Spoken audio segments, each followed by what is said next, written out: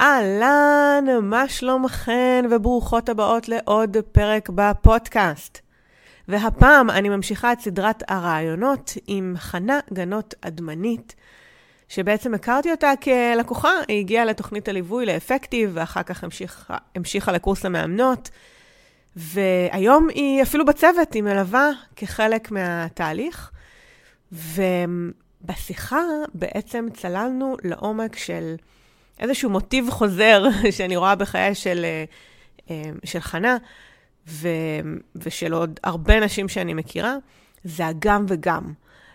איך אני עושה גם את זה וגם את זה וגם את זה, ואיך אני מצליחה להיות קשובה לעצמי ולעשות את זה בצורה מאוזנת, ונקרא לזה בריאה, ולהתקדם מתוך הרצונות שלי בלי לוותר על משהו בדרך.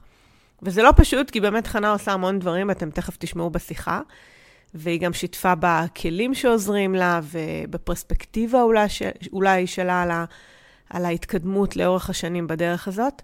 ואני מקווה שזה ייתן לכם פרספקטיבה לעובדה שאולי לא חייבים לוותר על משהו. אולי יש דרך לשלב בין כל מיני דברים. אולי יש דרך להיות קשובה לעצמי ולהצליח לממש את מה שאני רוצה. אז אני מקווה שזה ייתן לכם השראה, זה המטרה של הסדרה הזאת. ובלי לעכב אתכם יותר, פשוט תצללו לפרק ותהנו, ואנחנו נשתמע בסוף. האזנה נעימה. היי חנה. היי עדי. קודם כל, איזה כיף. כיף לי לארח אותך סוף סוף בפודקאסט. חיכיתי להזדמנות הרבה זמן. נכון, גם אני. יופי, אני שמחה. וככה לטובת מי שלא מכירה אותך, את תכף תספרי בהרחבה, אבל אני אשמח שרגע תציגי את עצמך. מה קורה איתך היום? וואו, מה קורה איתי היום? מי את, מה את? אז אני חנה, גרה בתקוע בגוש עציון. אני נשואה לשוקי, אני אימא ל3 ילדים חמודים, ליהלי, לאפיק ולרועי, ואפיק ורועי תאומים בני 7.5. ומה אני עושה? אז במקור שלי אני עובדת סוציאלית, ובשנים האחרונות עברתי כל מיני גלגולים עם זה, והיום אני עובדת בתחום של הדרכת הורים, בתחום של הגיל הרך, זה ככה, במקצוע פורמלי. כן. אני גם סטודנטית לתואר שני. גם אני מאמנת, מבית עדי מאור סיסו. מאמנת ליצירת שינוי, וגם אני מדריכת הורים לתאומים. וזה ככה בגדול. סל של דברים. כן. ובאמת ההיכרות שלנו הולכת הרבה אחורה, כי עברנו הרבה גלגולים ביחד. אני אוסיף לכל הכובעים שלך, שעכשיו את גם בצוות של אפקטיב, אז את גם מאמנת ומלווה בתוך תוכנית הליווי אפקטיב, אז זה כאילו עוד כובע בתוך הכובעים שלך. אבל זה לא התחיל ככה מן הסתם, זה התחיל ממש לפני כמה שנים כשהכרנו לראשונה. אז לפני כל התהליכים האלה, ספרי לי רגע, איפה היית? באיזה נקודת זמן שנפגשנו? איך הייתה ההיכרות? אז אם את זוכרת בכלל להגיד. כן, אני ממש זוכרת. אז עבדתי אז כמנהלת מעון של ילדים, תינוקות וילדים, הייתי אימא ל3 ילדים ממש קטנים באופן יחסי, ואז מישהי ביישוב, נראה לי שאחת האימהות במעון, אמרה לי, תקשיבי, יש מישהי שקוראים לה עדי מאור סיסו, כדאי לך להתחיל לעקוב אחריה, היא עובדת אצל לקראת פרידמן, ואז אמרתי לה, אוקיי, מעניין, סבבה. הייתי בטירוף לנהל מעון, למי שלא מכיר, זו באמת עבודה מטורפת, שגידלה אותי המון, אבל היא מטורפת. וזהו, ואז ככה התחלתי קצת לעקוב אחרייך, אני לא זוכר בדיוק אחרי מה. הייתי בבוקר אפקטיב יום אחד, ואז אחרי זה בכנס מתכננות שנה, וזהו, ואחרי זה נרשמתי לאפקטיב. לא יודעת איך בתוך הכאוס זכרתי גם להירשם לאפקטיב, אבל הרגשתי שזה כנראה כיוון טוב לחיים שלי. כנראה סמבטים. כן. עכשיו הייתי כזה לפני כן בכל מיני קורסים, ועשיתי דברים שקשורים למטרות ולהגשמה ולמימוש וכו'. אז השפה לא הייתה זרה לי, אבל משהו ככה באמת מאוד מאוד קרץ לי בתוך כל הבלגן. זהו. וככה זה התחיל, ומאז זה היה אפקטיב, ואחר כך בעצם הקורס הכשרת מאמנות, ועוד כל מיני, כמו שאמרת, סדנאות ודברים, אני מרגישה שלא נפרדנו מאז לעולם. ככה זה מרגיש. שזה, באמת, זה כיף גדול מבחינתי, כי אני מאוד אוהבת גם את הראש שלך, בתוך כל את קוראת לזה כאוס, אבל בתוך כל זה את מביאה גם הרבה חן ויצירתיות ותבונה, ואת יודעת, זה דברים שתמיד אהבתי את זווית הראייה שלך על דברים. איזה כיף.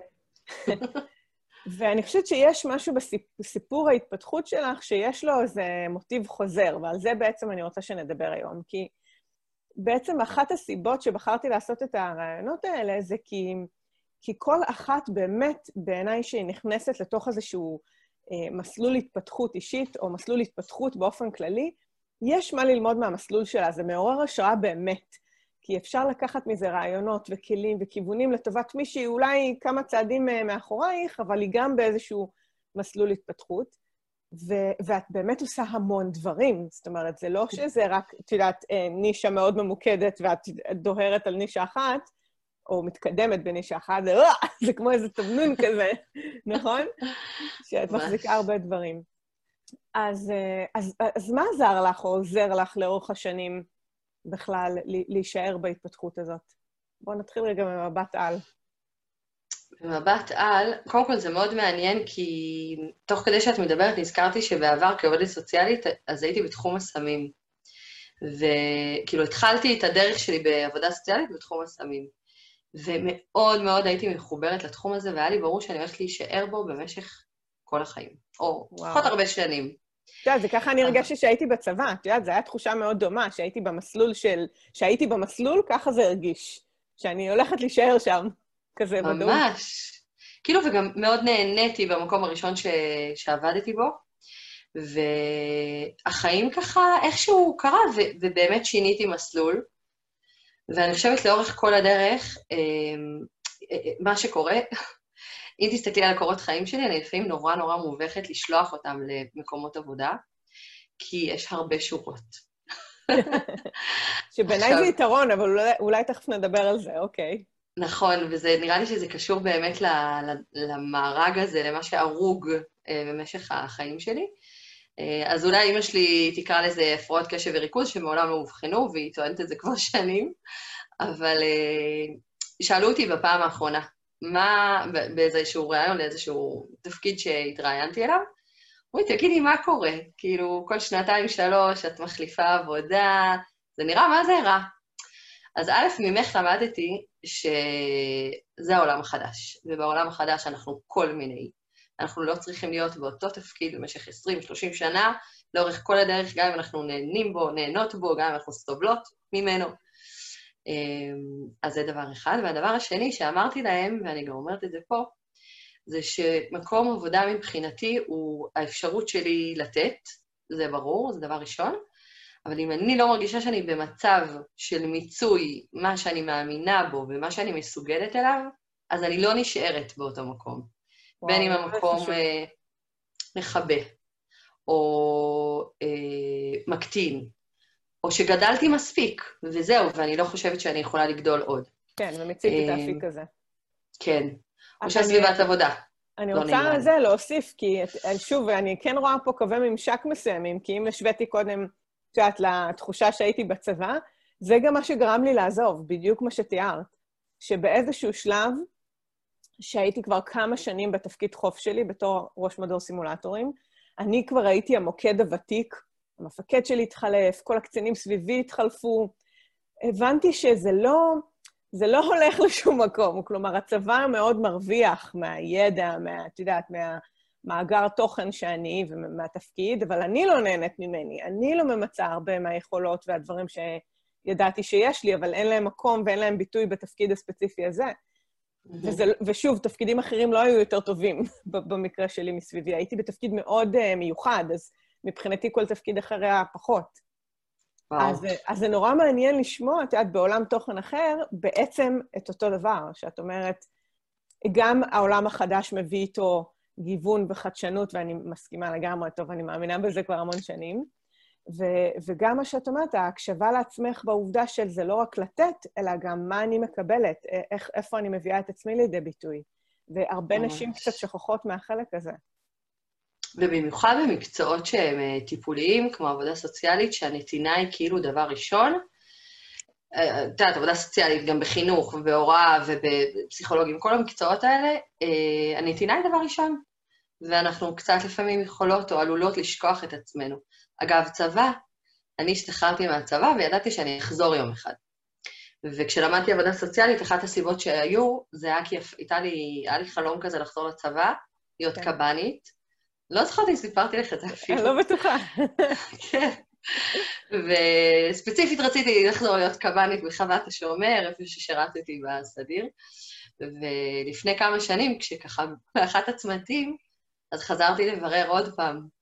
ואמרתי, זה פשוט קטע, כאילו, מה קורה? את בת 30 ואת עדיין חולמת על המקום הזה, ואני מבינה, ואז הבנתי, וזו אחת הסיבות שלא רציתי לחזור לצבא, זה שאני לא אוכל להיות שם ציפור דרור. אין שום סיכוי שאני אוכל להיות חופשייה ברעיונות שאני מביאה, וביצירתיות שלי, וגם בלעשות כיף. כן. אז זו הסיבה שירדתי מזה. ואם אני לוקחת אותך עכשיו, אני מקפיצה אותך כמה שנים קדימה, אפילו אחרי המעון, אוקיי? אוקיי, הבנת שבמעון את לא רוצה להישאר, שזה גם היה איזושהי הבנה, נכון? תהליך ממש. תהליך, כן, ועכשיו את מתחילה למצוא איזושהי דרך חדשה. מה קרה שם? איך התמודדת עם השינויים האלה? אז ההתבהרות של זה מגיעה אצלי תוך כדי תנועה. ואני אתן דוגמה לדוגמה, בחרתי את אחד ממקומות העבודה שעבדתי בהם בשנים האחרונות, ואיך גם סיימתי שם אחרי שנה. עשיתי מפת חשיבה, שמפת חשיבה הכרתי דרכך ודרך עינת להב, וזו אהבה מאוד גדולה שלי. ועשיתי מפת, ממש, פשוט כל כך מרגיע אותי. אז עשיתי מפת חשיבה של כל הדברים שאני רוצה שיקרו במקום העבודה החדש. בין אם זה מה אני מביאה, ובין אם זה ממש ככה מלא דברים.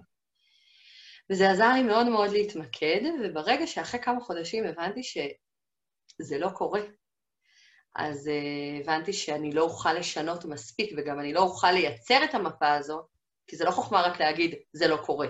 מאיפה האחריות שלי בזה? כן. אבל הבנתי שהאחריות שלי בזה כבר הסתיימה, אז בחרתי לעזוב, אוי, רגע. עדי? כן, כן, אני שמעתי את הפיקס. היה לי כזה, בסדר, היה לי איטיות כזה.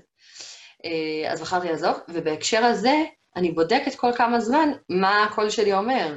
אם אני נהנית, אם אני ממצא את עצמי, אם אני מביאה את כל היכולות שלי, אם אני לא מפספסת בדרך, אם אני... אז רגע, אמרת שני דברים חשובים. אמרת, אחד, בהירות תוך כדי תנועה, זאת אומרת, בחרת להיות בעשייה ולפעול בכל מיני חזיתות כדי להגיע או עשייה שמספקת אותך או תפקיד שמספק אותך.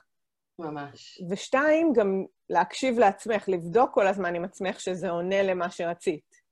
נכון. וגם להניח לזה, זאת אומרת, אני לא כל יום בודקת עם עצמי שאני במסלול, לא. אחת לתקופה אני אומרת, רגע, מה קורה? איך את? כאילו, הכל בסדר? אז את משתמשת הרבה במפות חשיבה, אני מבינה, בהקשר הזה. ממש, כשאני מוצפת, כשהראש שלי כאילו, גם עם רעיונות חדשים, גם עם פרויקטים, גם עם הולדת של שוקי. למשל, מחברת. למשל. אז כן, זה ממש עוזר לי לשמוע את עצמי.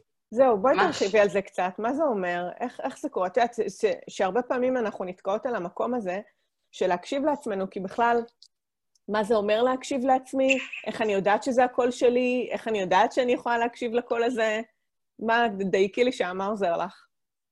אז קודם כל, אני חושבת שהרבה נשים אפילו לא יודעות שזה אפשרי להקשיב לקול שלהם.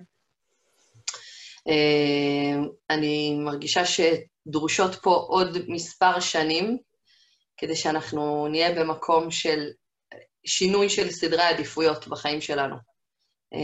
לא שינוי, אלא... קולקטיבית, כאילו. כן, כאילו אני מדברת זה כזה כמו משפך, זה בכלל משהו שלפעמים נשים לא מרשות לעצמם להקשיב לכל, שהעמוק עמוק הזה. ואז מה שקורה זה שהן... גם לא תמיד מחוברות, כן? לא תמיד אנחנו מחוברות לכל הזה. גם למה להקשיב, גם למה, מה זה ייתן לי. אז זה דבר ראשון, וגם הבעיה היא שבאמת ברגע שהקול הזה מודחק כל הזמן, כי הילדים, כי הלימודים, כי העבודה, כי המטופלים, כי whatever, אז הכל פשוט נעלם.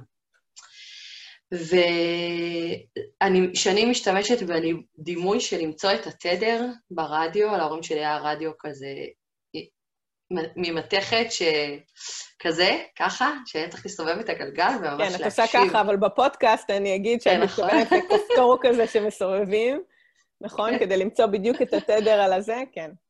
שלא היו שום רעשי רקע ושום זמזומים ודברים שמפריעים.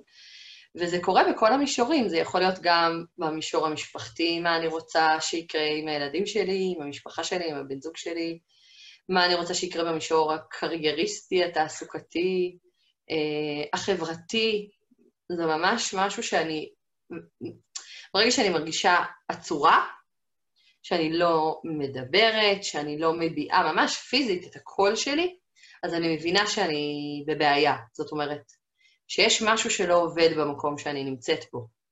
את זוכרת איזה מקרה כזה ספציפי שקרה לך במהלך הדרך, שהרגשת שאת לא, זה לא מדויק לך, ועצרת ושינית? את זוכרת איזה אירוע כזה? אני חושבת, אני אדבר ככה באופן כללי, אחת העבודות בשנים האחרונות, הבנתי שאני משקיעה מעצמי המון המון המון. וברמה הרגשית, זאת אומרת, כל הזמן התעסקתי בלחשוב על הפרויקט הזה, ולתכנן, ולראות איפה עוד אפשר להרחיב, ואיפה עוד אפשר לשנות. ובתחילת השנה הזו, הבנתי שאני צריכה קצת ללכת אחורה. הקורונה, ברור שהקורונה הביאה את האפשרות בכלל לסטופ בהקשר הזה. זה פרויקט שאני מאוד מאוד אוהבת ומאוד מחוברת אליו, אבל הרבה דברים חיצוניים משפיעים עליו ועליי בתוך זה. כן. והרגשת שמשהו שם לא עובד לך, שמשהו לא מדויק. כן. איך את מרגישה כזה דבר? כאילו שאת במאמץ יתר נגיד, זה סימן? מאמץ יתר, פשוט פול גז בניוטרל. זאת אומרת, אני במאמץ יתר ובצד השני לא קורים דברים. ואז אומרת, רגע, מה קורה פה? את מי זה מעניין? האם זה מעניין רק אותי? אם זה מעניין רק אותי, אני לא צריכה להיות פה. אז זה סימן ממש משמעותי, שיש מאמץ יתר או פול גז בניוטרל, שזה מקום לעצור ולהסתכל ולבחון. ממש. אוקיי. אז זו הייתה דוגמה ככה טריאלי יחסית, ושמתי גבולות בהקשר הזה. זאת אומרת, הסברתי בדיוק מה האפשרויות שלי במסגרת הפרויקט, מה לא נכלל באפשרויות שלי, ויצרתי גבולות גם לי וגם לצד השני. אני לא בכל מחיר מגיעה, אני לא כאן במלואי, בכל מצב. וזה המענה שהיה לי כשהרגשתי שאני פול גז וניוטרל. כן. וזה ממש היה, זה היה ממש לימוד חשוב. זה באמת חשוב. וגם להסכים לוותר על משהו שאני מאוד מחוברת אליו. זה קשה, אבל... אבל את קשובה לעצמך, אני חושבת שזה גם עוד מסר. זאת אומרת, את קשובה לעצמך, ומתוך המקום הזה יותר קל לך לשחרר מה שלא מדויק. נכון. כאילו עשיתי תפקידי כזה, נתתי את מה שיכולתי, וזה, הכל בסדר, ממשיכים. ואז את שלמה עם להמשיך. ממש. אוקיי, אז אני כן רוצה בואי ניקח את זה רגע ממקום אחר, כי אמרתי בהתחלה שאני אוהבת את הראש היצירתי שלך, והנקודת הסתכלות שלך, ואני רוצה לקחת אותך לשם, כי באמת בגלל שאת עוסקת בהרבה דברים, וגם כמאמנת, ופתאום יש לך רעיון לזה, ופתאום מה הזכרת את היום הולדת לשוקי, בעלך המופלא. ואתה יודע, את הזכרת כל מיני דברים ככה, יש באמת הרבה התעסקויות ורעיונות, ואז אתה יודע, יש לפעמים הצפה של רעיונות של מה עושים קודם, ואיך מתמודדים, ואיך אני סומכת על עצמי שאני אבחר את הדבר הנכון. אז איך את מתמודדת? זה תמיד רציתי לשאול אותך. איך את מתמודדת עם ריבוי הרעיונות שלך? זה באמת נורא קשה, ולפעמים אני מרגישה משוגעת. אבל, וגם אני כזה קצת מלכה את עצמי, די, תפסיקי להתפזר, תתחילי לעשות. עכשיו, אני עושה. זאת אומרת, בעיני עצמי, אני לפעמים מפוזרת, אבל בעיני אחרים, שמשקפים לי את זה, אומרים לי, את כל הזמן עושה דברים, זה פשוט מדהים, ואני לא תמיד מצליחה לראות את זה. אז הפידבק הזה הוא לפעמים ממש ממש משמח אותי, ונותן לי רצון ודרייב להמשיך הלאה. ואני חושבת, המילה הראשונה שעלתה לי בהקשר הזה, זה אומץ. אני פשוט מתנסה, אני מתנסה בדברים. יש לי רעיון, וממך למדתי את הנושא הזה של הפשטות, ולא להסתמך, ואם אני מבצעת אותו, כשזה קורה ככה, כשאני מבינה שיאללה, פשוט תתחילי לעשות את זה, להיות, כמו שאמרתי קודם, במגמת תנועה, אז הדברים קורים, ואז אולי אני זונחת את הרעיון הזה, ואולי אני מגדילה אותו. אבל אני נותנת לרעיונות שלי להיות, אני לא מדחיקה אותם. כן, אני זוכרת שהיו לנו הרבה שיחות על פשטות. זה כאילו, ממש המון שיחות על פשטות. בואי נתעכב על זה שנייה. מה לדעתך עזר לך לעשות את השינוי, רציתי לשאול, אבל אולי אני אגיד שבעצם לפעמים כשיש לנו רעיון, אז יש לנו רעיון עם ויז'ן מסוים, נכון? כאילו עם כל הדיטלס וכל איך זה אמור להיות, וכאילו התמונה האידיאלית. ואז אם רוצים להגשים בדיוק את זה כמו איך שזה עלה בפעם הראשונה, אז לפעמים זה באמת מורכב, נכון? נכון, ממש. אז איך הצלחת לעבור מהמצבים האלה לפשטות בסופו של דבר? משהו ששאלת את עצמך, משהו שעשית? נראה לי שזה חלק מההתמודדות עם הפרפקציוניזם, בעיניי זה גם הסיפור הזה של פשטות. כי אני אקח לדוגמת היום הולדת של שוקי, ואז מבחינתי זה קשור לכולן. שכירות, עצמאיות, אימהות, הכל. היה לי רעיון, היה לי ויז'ן, היה לי איזה דמיון כזה שכל הזמן השתנה, הוא נולד בו' אייר, אז היה ברור שזה יהיה יום העצמאות, ואז רציתי ככה תמונות בשחור לבן, ומלא מלא דברים. ואז פתאום עלה איזשהו רעיון, שלקח אותי בכלל למקום אחר. ובעצם הפרויקט השתנה לחלוטין. עכשיו, זה כאילו, ורק נהייתי יותר מכורה לזה, זאת אומרת, כל כך נהניתי מזה, שכל הזמן התעסקתי עם זה. ואני אגיע שנייה fast forward לאירוע עצמו, שיכולתי להגיד, וואי, תכננתי מלא מלא דברים, ובסוף לא עשיתי אותם, עכשיו, גם בעיני שוקי וגם בעיני אחרים, אמרו לי, את לא נורמלית, מה עשית? ואני אומרת, היה מלא מלא דברים.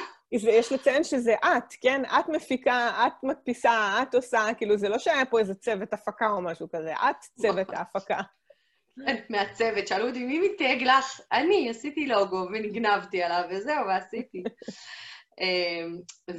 ואני עדיין כזה, וואי, היה לי מלא רעיונות ולא עשיתי אותם, אבל פשוט היה משהו נורא נורא, זאת אומרת, שמחתי על הטבעיות, שמחתי על זה שמה שצריך לקרות יקרה, שמחתי על שוקי, על המשפחות שלנו, על כל מי שהשתתף באירוע הזה, שהוא יהיה מעולה, והוא יהיה כיף, והוא יהיה נעים, והוא יהיה שמח, וזהו, וזה מה שהיה מבחינתי בעניין הזה. כן, וזה נכון לגבי כל דבר האמת שאנחנו עושות, ונעשה. אני מאחלת לנו, כן, שנבוא עם תחושת אמון ולסמוך על הלקוחות שלנו ועל מי שמקשיב לפודקאסט הזה למשל, או מי שנפגוש במעלה הדרך, אין לדעת, לאן אנחנו הולכות בדיוק.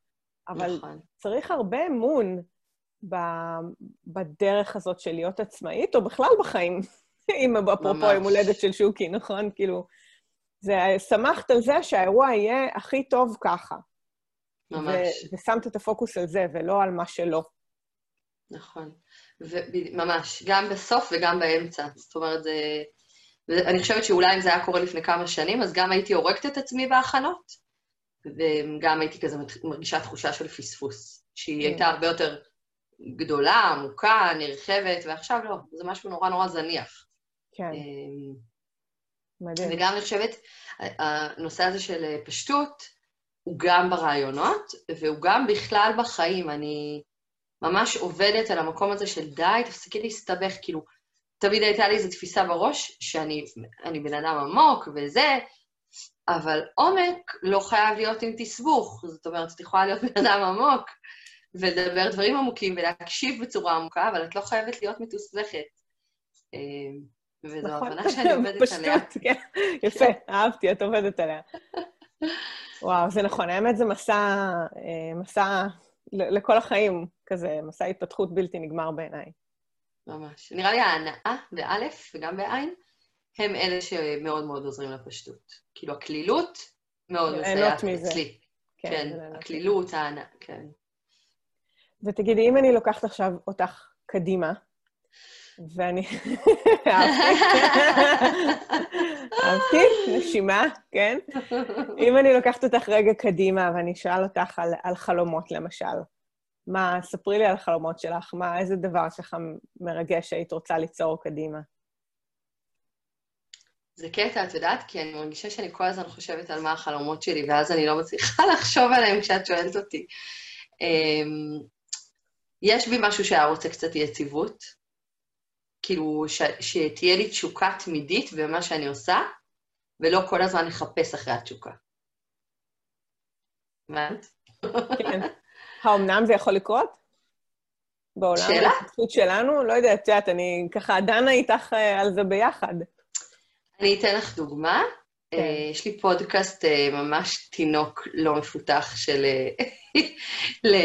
להורים לתאומים, וכל הזמן יש לי רעיונות סביבו, ואני לא מפתחת אותם, אבל לפני כמה זמן הגיע אליי זוג, שביקש, אמרתי להם, תגידו, רק בסוף השיחה, איך הגעתם אליי? אמרו לי, יצאנו לאיזה טיול כשהאישה הייתה בהיריון, ועשינו חיפוש בפודקאסט תאומים, וקפצת לנו. ואז אמרתי, איזה כיף, ואיזה פשטות, וזה ממש ממש ריגש אותי. איזה דיוק, כן, איזה דיוק. כן. אז אני רוצה ליהנות מהדברים האלה ולהגדיל אותם, את ההנאה הזאת שמישהו מגיע לדרך הפודקאסט, להרחיב את מעגלי ההשפעה שלי, לא לחשוב בקטן, זאת אומרת, אני מתחילה לחשוב בגדול, אבל זה לאט. אני רוצה לגן בפסנתר. אופה. כאילו זה כל החיים, החלום שלי, אבל אני צריכה איזה משהו כזה שיכניס לי לראש את הידיעה, כי יש לי שמיעה מוזיקלית מטורפת, ויש לי בסיס, אבל אני כזה רוצה, כזה, זה החלום שלי. ותגידי, מה אני העתידית שלך אומרת לך על אנחנו בשיחת התפתחות פה, נכון? ולהקשיב לעצמנו. אז מה אני העתידית שלך אומרת על החלומות האלה? מה היא תגיד לך כדי שתוכלי לממש אותם בסופו של דבר? להכניס אותם בכלילות. כאילו, פשוט להכי על זה. עשיתי שיעור לפני שנה, אצל מישהי פה, אבל גם כלילות וגם עקביות. להיות בעקביות על זה. שים את זה מול העיניים, יש לי פה לוחות חזון מולי, אבל זה כבר כזה נעשה מראה רגיל. כן. אז להיות ככה בעקביות ובחלונות זמן לחלומות שלי. נראה לי שזה העניין. הנה, הורדנו את זה לפרקטיקה, חלונות זמן לחלומות. כן, ממש. יפה, אני אוהבת שהשיחה הזאת הופכת להיות שיחת אימון. כן, מה קורה? יום חמישי השיחה שלנו. תגידי רגע, עכשיו אם תחברי את כל הנקודות ביחד, ואני שואלת כי אני רוצה להוציא את המאזינות שלנו גם עם ככה איזה מסר, שחשוב לך להעביר על הדרך שלך, שעברת ועוברת במהלך השנים האחרונות. כי בעיניי באמת זה מעורר השראה, השינויים הרבים, על להכיל את עצמך, על להישאר יצירתית, על להביא את מי שאת לכל מרחב, לשמור על כלילות ולהקשיב לעצמך. תראי, זה הרבה דברים. אז אני אשמח שאת תסכמי את זה במילים שלך. מה לדעתך המסר שחשוב לזכור בדרך ההתפתחות שלנו לאורך השנים? עלה לי תוך כדי שני דברים. מצד אחד, להיצמד לנשים משפיעות, כמוך, או לסביבה תומכת, שהיא מאפשרת לך לצמוח ולא מחבה אותך, אלא רק נותנת לך לגדול, ורואה אותך באור חיובי. זה ככה עלה לי הדבר הראשון. ומצד שני, ללמוד לגדל את הסביבה התומכת הזו גם בתוכך. זאת אומרת, לא לתלות את כל ההתפתחות שלך בנשים או באנשים אחרים, בנשים אחרות או באנשים אחרים, או בסביבה התומכת שאת בוחרת, אלא להאמין לעצמך יותר.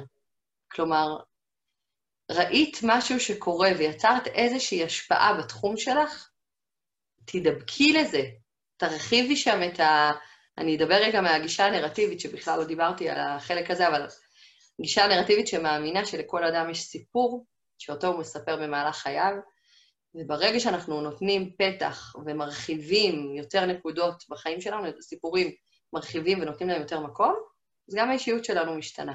אז בהקשר הזה, לתת יותר מקום לקול שלך, להאמין, להקשיב, ומתוך זה באמת ההתפתחות תגיע, כי את תדעי מה לעשות. אני אפילו, את יודעת, בואי ניתן לזה עוד מקום על הסיפור החדש שלנו, כי זה ממש מפתח בתהליך שינוי או תהליך צמיחה. כי כל עוד נמשיך לספר לעצמנו את הסיפור הישן או המשפטים הישנים של מה אני אומרת על עצמי, לעצמי, זה פשוט יישאר ככה. וברגע שאני מתחילה להגיד על עצמי דברים אחרים, שאני מסוגלת, שאני יכולה, כן, אני יכולה להעביר תוכן באנגלית, נכון? או כן, אני יכולה לאמן או להקליט פודקאסט או לעשות את כל דבר שהוא. ברגע שאני מתחילה קודם כל לתת מקום לסיפור החדש בתוכי ולראות את עצמי באור כזה, אז באמת דברים משתנים בעקבות זה, לא הפוך. הרבה פעמים אנשים חושבים שבעקבות כל מיני תוצאות מבחוץ, אז אני אשתנה וזה ישפיע עליי. זה נכון התנהגותית בעולם ההרגלים שלי, שאני מלמדת על שינוי הרגלים, לפעמים אני אומרת, תעשי, אחר כך את תראי שאת תשתני. אבל בדברים רחבים יותר, לפעמים אני צריכה, להגיד על עצמי משהו אחר, ואז ההתנהגות שלי תשתנה. וזה ממש. חלק מהסיפור החדש הזה שאנחנו מספרות על עצמנו. ממש, זה לפעמים מרגיש כמו פיקציה, אבל זה לא פיקציה, זה חלק ממך. את פשוט נותנת לאור להיות יותר גדול, לא כזה משהו נורא נורא קטן וממוקד, אלא הרבה יותר רחב. כן, כי אם זה לא היה חלק מאיתנו, אז זה לא היה עולה מלכתחילה. נכון. אז מה האור שלך, חנה? מה את אומרת לעצמך על עצמך? עדי, את אומרת לי את זה בדרך כלל, אני לא אומרת לך את זה. אני פה רק לתזכורת, מה זאת אומרת? אבל יש איזה משפט, יש איזו תזכורת עצמית כזאת שאת מזכירה לעצמך? נראה לי שהשילוב בין ההומור לעומק ולחדות, זה כאילו המפתח שלי. הצבע והחיים והאופטימיות, וגם כזה השנייה להיות בשקט, ולקלוט את כל מה שקורה מסביב. זה נראה לי, זה הכוח שלי. כאילו... זה הדברים שאת מזכירה לעצמך. כן, כן, ושאני טובה בהם, ושאני ייחודית בהם. יש לי קטע כזה מאז שאני צעירה, שאני לא אוהבת להיות חלק מעדר. זה כזה, זה דימוי נוראי בעיניי, אבל מה לעשות? לא, למה? זה הסיבה שבחרת בטווס גם, נכון? תגידי מילה על זה. נכון. טווס, חמוד. אז הטווס, לפני כמה זמן החלטתי שהטווס הוא פשוט מייצג את מה שאני רוצה שיקרה, גם לי, וגם לנשים שאני ככה משפיעה עליהם, או אפילו בקטנה, לא משפיעה עכשיו, אני לא איזה משפיענית, אבל שהם יסכימו... אבל את כן, בסופו של דבר. טוב, נו. חנה. טוב, בסדר. שהם יסכימו באמת להיות עם כל הנוצות שלהן פרוסות, שזה לא מקטין אף אחד כשהנוצות שלך פרוסות ככה בצורה כל כך מרהיבה. ומישהי דיברה הגיבה לי באחד הפוסטים שהנוצות של הטווס זה כמו מטרות, וממש ככה כמו מלא מטרות, אבל הן כל כך עשירות, הן לא המטרות האלה של אדום לבן, אדום לבן, הן כאילו עוד צבע, וכל אחת בטח יכולה לראות את הצבע שהיא אוהבת ומתחברת, אחת תראה כחול, אחת ירוק, אחת סגול, הכל קורה שם.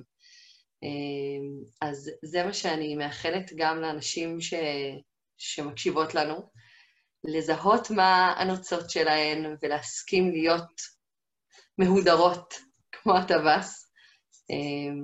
זהו, אז אני ככה, בגלל זה הוא מלווה אותי, כי נורא בא לי שזה מה שיקרה לאנשים. הולם אותך ממש אהבתי את הבחירה הזאת, באמת. והיא מאוד ייחודית ומאוד מזוהה איתך עכשיו, אז מקסים, ממש. כן. אז חנה, תגידי, אם רוצים לקרוא איתך, עלייך, איפה אפשר למצוא אותך ברשת? ספרי לנו. יום אחד יהיה אתר, אני מאמינה שזה יקרה. זה פשטות. וברשתות החברתיות? אז ברשתות חנה גנות אדמנית, CH, זה ככה השם שלי, גם בפייסבוק וגם באינסטגרם. בפודקאסט שלי, תעשו תאומים בפודקאסט, ואז תראו שאני נמצאת שם. תגיעו לפרטים, כן. כן, תאומים וכל מה שבדו, או משהו כזה. יש לי גם בלוג להורים לתאומים, שיש שם ממש חומרים מעולים, שנקרא מדריך הפעלה תאומים. וזהו, ובהקשר של האימון, אז אני עושה גם תהליכים אישיים, וגם פגישות מיקוד, וגם קבוצות. עכשיו סיימתי קבוצת אימון ממש ממש מיוחדת, שהייתה בוטיקית קטנה ומרגשת. היו שם 3 נשות חינוך, וזה היה מדהים לראות את זה. בתוך הסגר, עם הכל ביחד. וואו. זהו. בקיצור, את מלאת הפתעות, כמו שאמרתי בהתחלה, והרבה אפיקים, ובכל אחד את זורעת את הזרעים שלך, או את הנוצות טווס שלך, בכל אחד מהמישורים. נכון. ואני רוצה להגיד לך תודה שהבאת את הצבעוניות הזאת לפודקאסט. תודה לך שהבאת אותי, ובכלל שאת מאפשרת לי לפרוס את הנוצות שלי. חלק ממש גדול. אני רואה מאחורה יש את ה... כן, כל הגלויות וכל הזה, כן. גם, אז זהו, אז יש גם שלך וגם הטווס שם. אז מי שבווידאו יכולה לראות את זה, ומי שבפודקאסט, אז שתדעו שכל הרעיונות האלה מצולמים גם בזום ועולים ליוטיוב, אז אתם יכולים גם לצפות שם. חנה, שוב, תודה רבה. תודה לך, שיהיה שבוע מעולה לכולן. שבוע של שגרה. ואנחנו ניפגש. כן, ואנחנו נתראה בפרק הבא. ביי. יקרה, ממש שמחה שהייתי איתי פה בפרק, אני מקווה שנהנית, שלקחת ערך ויצאת ככה עם חומר למחשבה. אני כרגיל אשמח לשמוע מה אהבת, מה לקחתי, מה את יוצאת מהפרק הזה באתר. את יכולה להיכנס עכשיו ל-adimaosiso.co.il ותחת הפרק הזה שיעלה גם הוא לאתר להשאיר את התגובה שלך ומה לקחת. כרגיל אני אשמח להפיץ את התכנים האלה לעוד נשים שזקוקות לשמוע את זה. ככה שאם יש חברה, קולגה, בא לך לשלוח את זה בוואטסאפ, לשתף בפייסבוק או כל דבר מהסוג הזה, אנא, עשי זאת. התכנים האלה אחר כך מעדדים בעולם ומגיעים בדיוק לאוזניים הנכונות. שוב, תודה רבה שהיית פה ואנחנו נשתמע בפרק הבא. ביי בינתיים.